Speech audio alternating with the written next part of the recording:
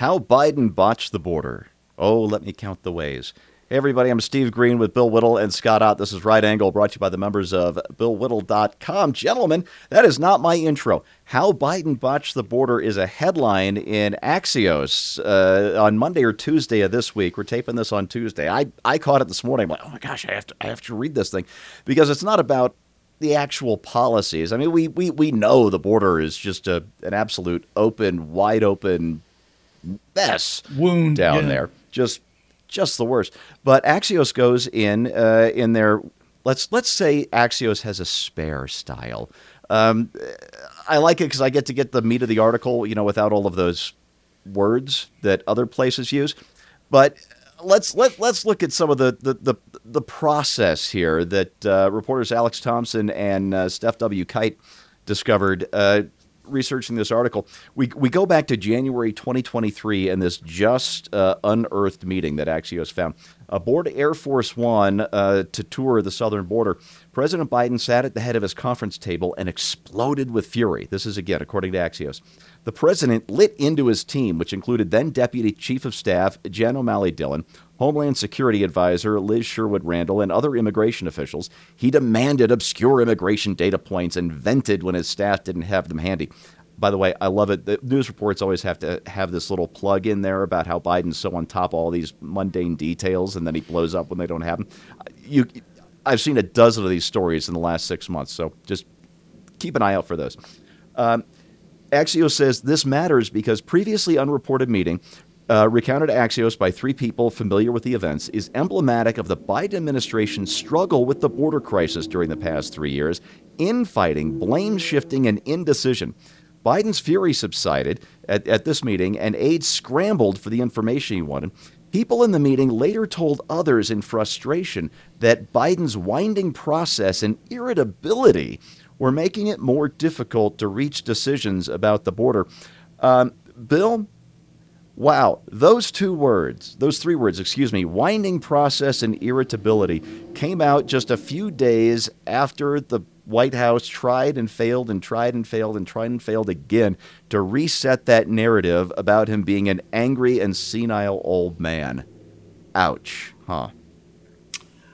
In the back room here, I have something that's relatively heavy, but it certainly fits in the overhead bin as a piece of carry-on item. I used to wear it all the time when I was flying. It's an emergency parachute. It's a cushion parachute. And I suspect we're going to be seeing more and more and more Biden aides bringing these things on board because there's going to come the point when it's going to be like, I'm bailing out. I'm just out. I'm out the door. And there's nothing, if there's anything worse than being in the company of somebody who's unpleasant, then it's being in the company of someone unpleasant where you don't get to go outside and smoke a cigarette or whatever. You're stuck with this guy on the plane. I'm glad you pointed out that how they always, it's almost like that Ronald Reagan Saturday Night Live sketch how Joe Biden says, I want to know what's happening with Martinez, this kind of thing. And it's like he's got command of it. I don't believe that. But I definitely believe the nasty part. I've seen that. I've talked about this so many times, and I can't. I just have to preface this by saying I'm not trying to milk sympathy or anything other than I can't explain my familiarity without saying that my mom died of Alzheimer's and also of dementia. And it's not like I'm looking for sympathy. It's just I have firsthand experience with this. And when I saw what dementia does to one of the most gentle-spirited souls in the world and the kind of monster that it can turn them into, I start asking myself, what happens when dementia starts to work on one of the most mean-spirited, angry, aggressive, thin-skinned politicians? Forget where he is now. His entire career, he's not a nice guy. He's been a really mean guy. Okay, that's what you say, fat, and you're a lying dog-faced pony soldier and threatening guys with physical violence. Fred, you want to step outside? Sure, Joe, I'll step outside.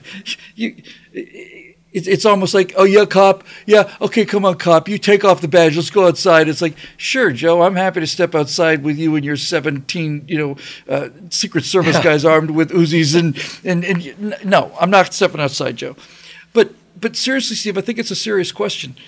There's no question that he's getting snappier, which from the people who've worked with him say he's always snappy. It's just that when you've got your mental faculties around you, and you're a professional politician especially, you know how to control these things.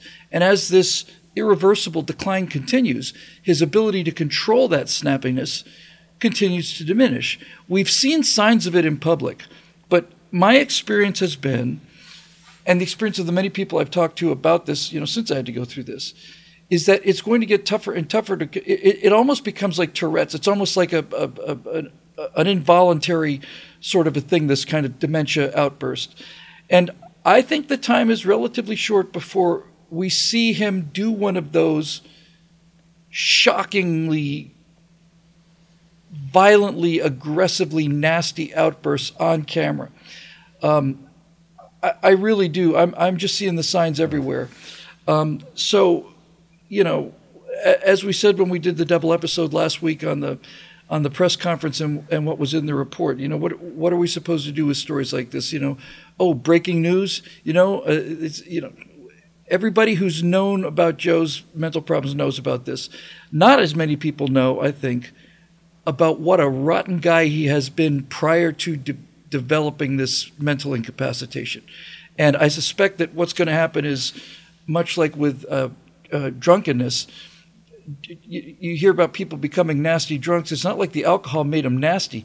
It's that usually nasty, not always, but usually nasty drunks are nasty people, and the alcohol has just basically removed their ability to restrain themselves. That's what I suspect. Yeah, you may be right about that. I never liked Biden, but I never liked him in mostly a laughable way. He talked himself out of the 1988 presidential race with stupid plagiarism, that kind of thing.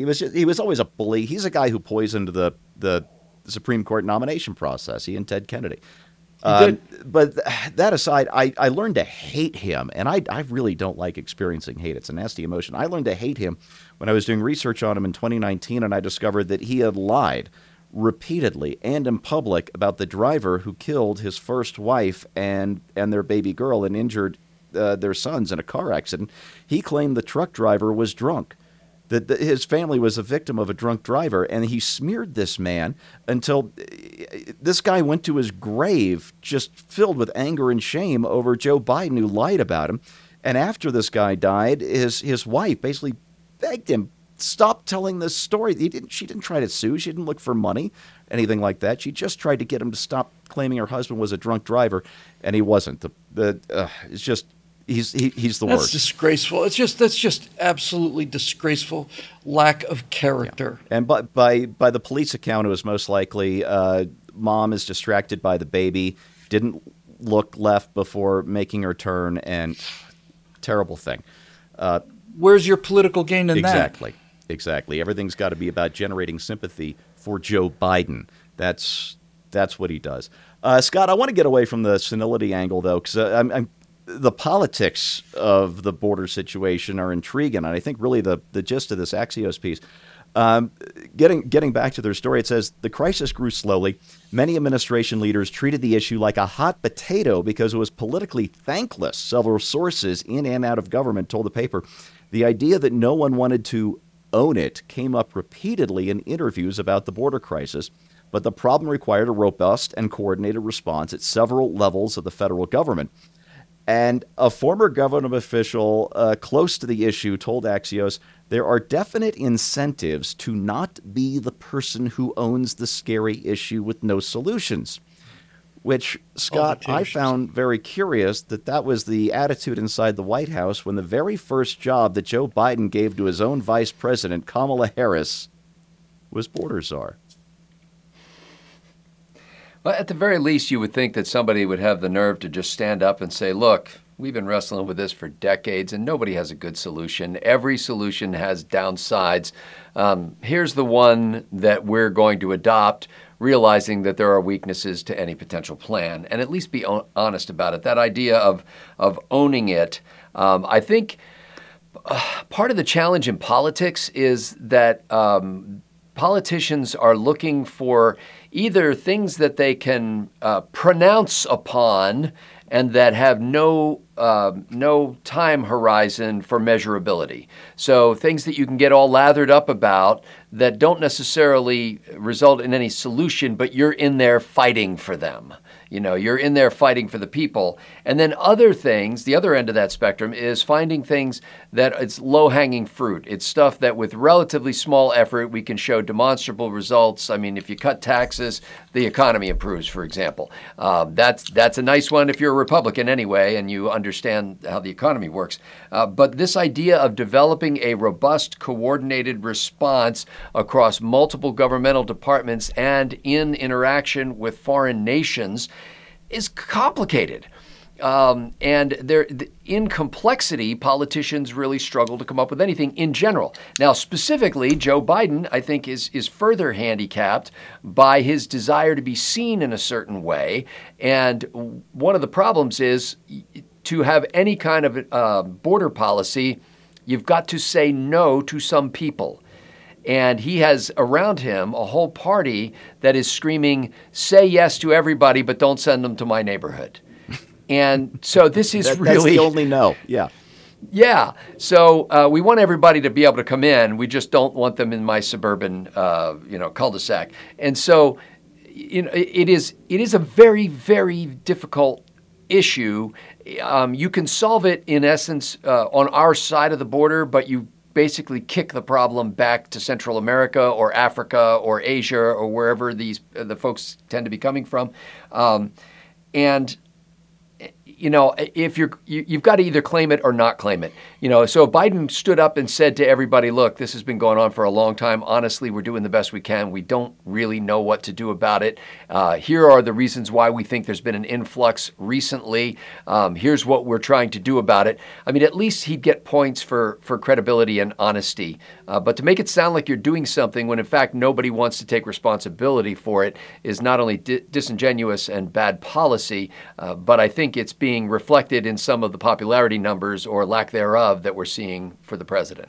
Yeah, and the border is just absolutely one of his weakest issues, and I think Scott nailed it. And the big reason is he either doesn't want or isn't able to make a decision on this without pissing off some important part of his constituency.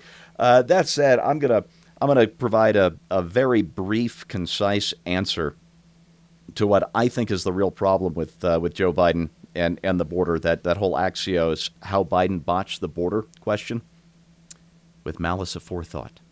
And that is your right angle on that, brought to you by the members of BillWhittle.com.